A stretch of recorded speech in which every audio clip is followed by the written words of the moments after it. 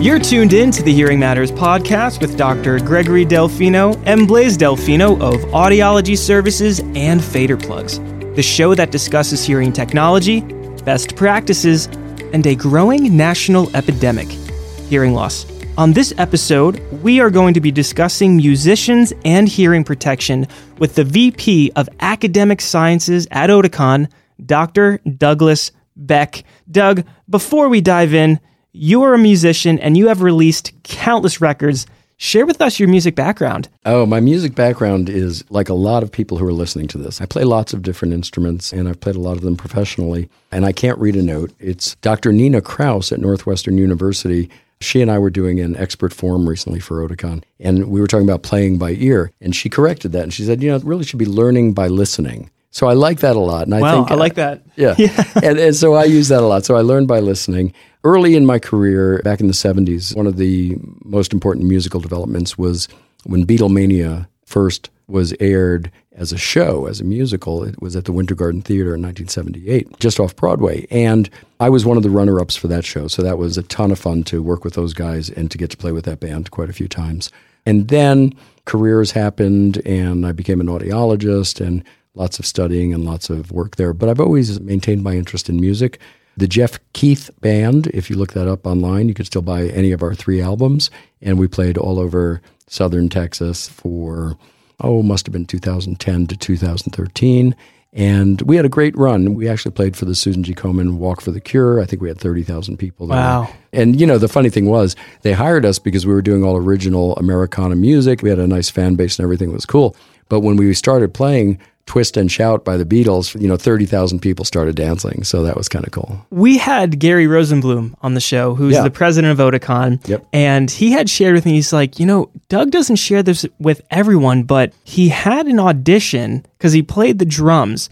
You had some really incredible audition years ago. Can you share with us what that audition was? That was actually the Beatlemania audition. I was first runner-up for the position of Ringo. Holy smokes. Yeah, well, drums was my first instrument. I played that probably in elementary school I started. But then I realized that the cool thing about guitar is you can strap one on your back and go across the world with it, right? And you can't do that with your drums.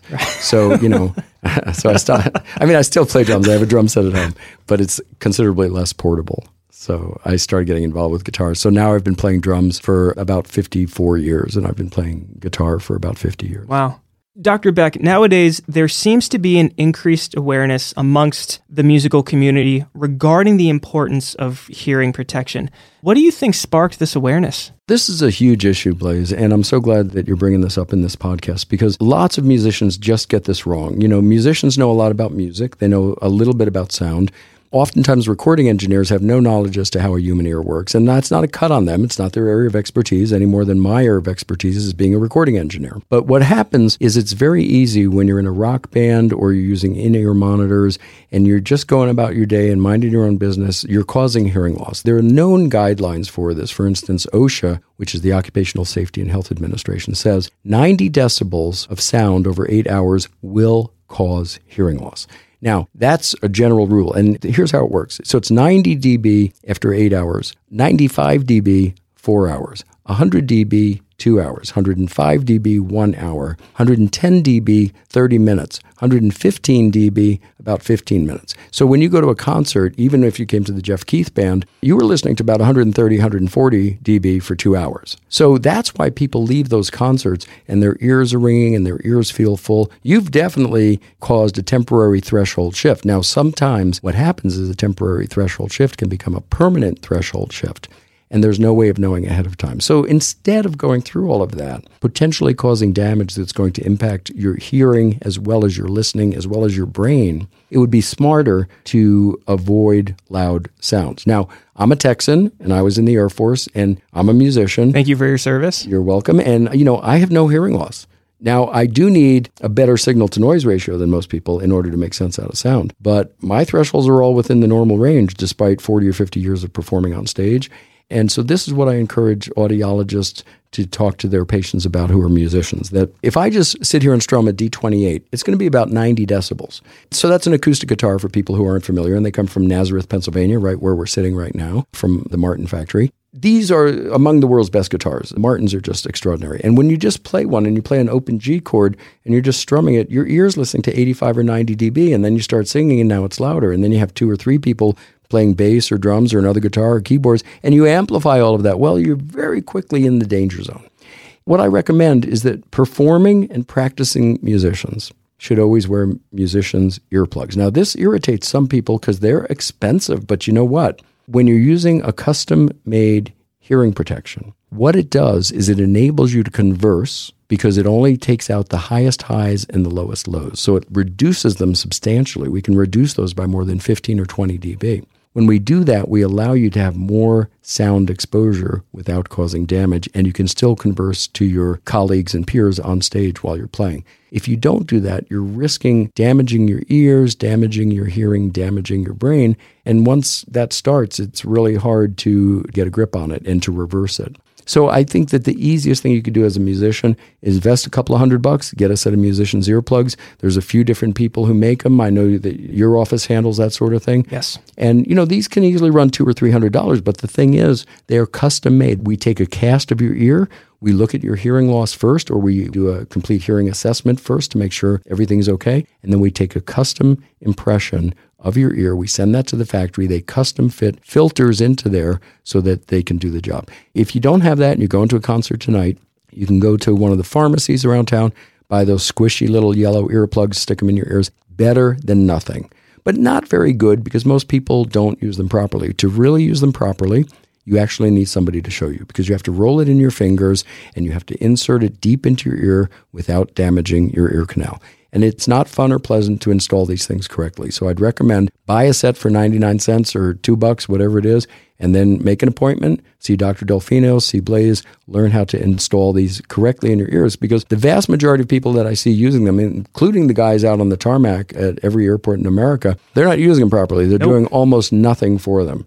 And this is a big deal because if you use these 99-cent plugs properly, at least you're getting some protection. But it's rare to see somebody insert them correctly. Dr. Beck, this leads me to really our next question. Oftentimes when you go to a concert, and really back in the day, you saw a lot of the wedge monitors. Right. In-ear monitors weren't such a big thing. Right. They were expensive, and they still are expensive. They're expensive systems, but we always say that the cost of untreated hearing loss is greater than the price of the in-ear monitors, and sounds cliche, but it's true. Why should musicians invest in in-ear monitors, and should they wear them during rehearsal?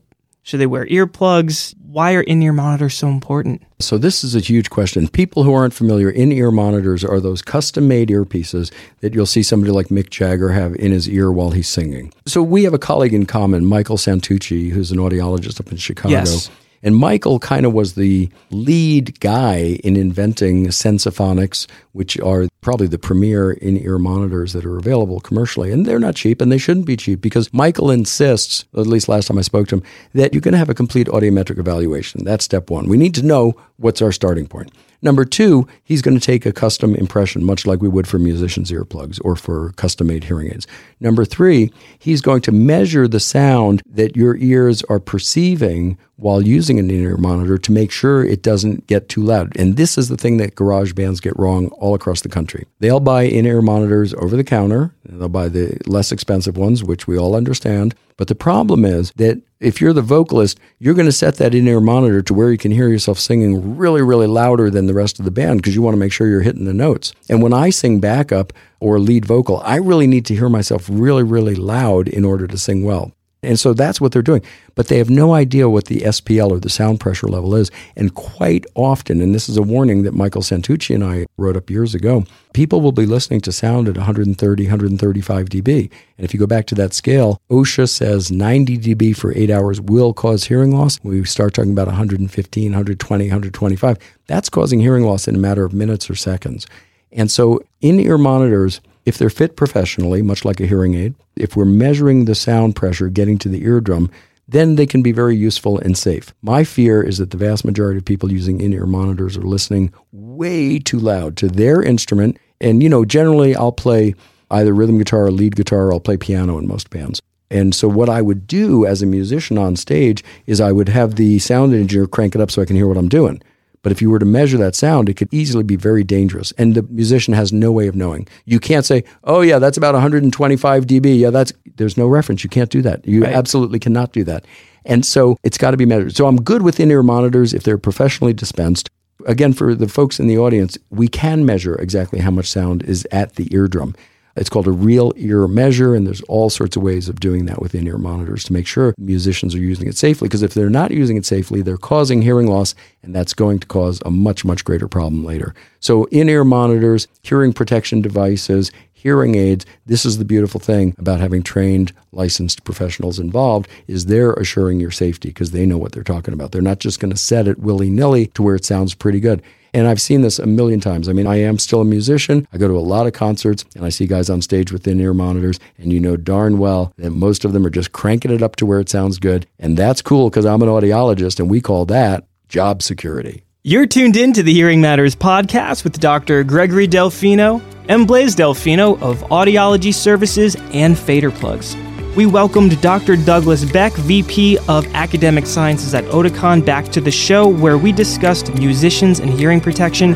Join Dr. Beck and Team Hearing Matters next week, where we'll be talking about the importance of speech and noise testing. Until next time, hear Life Story.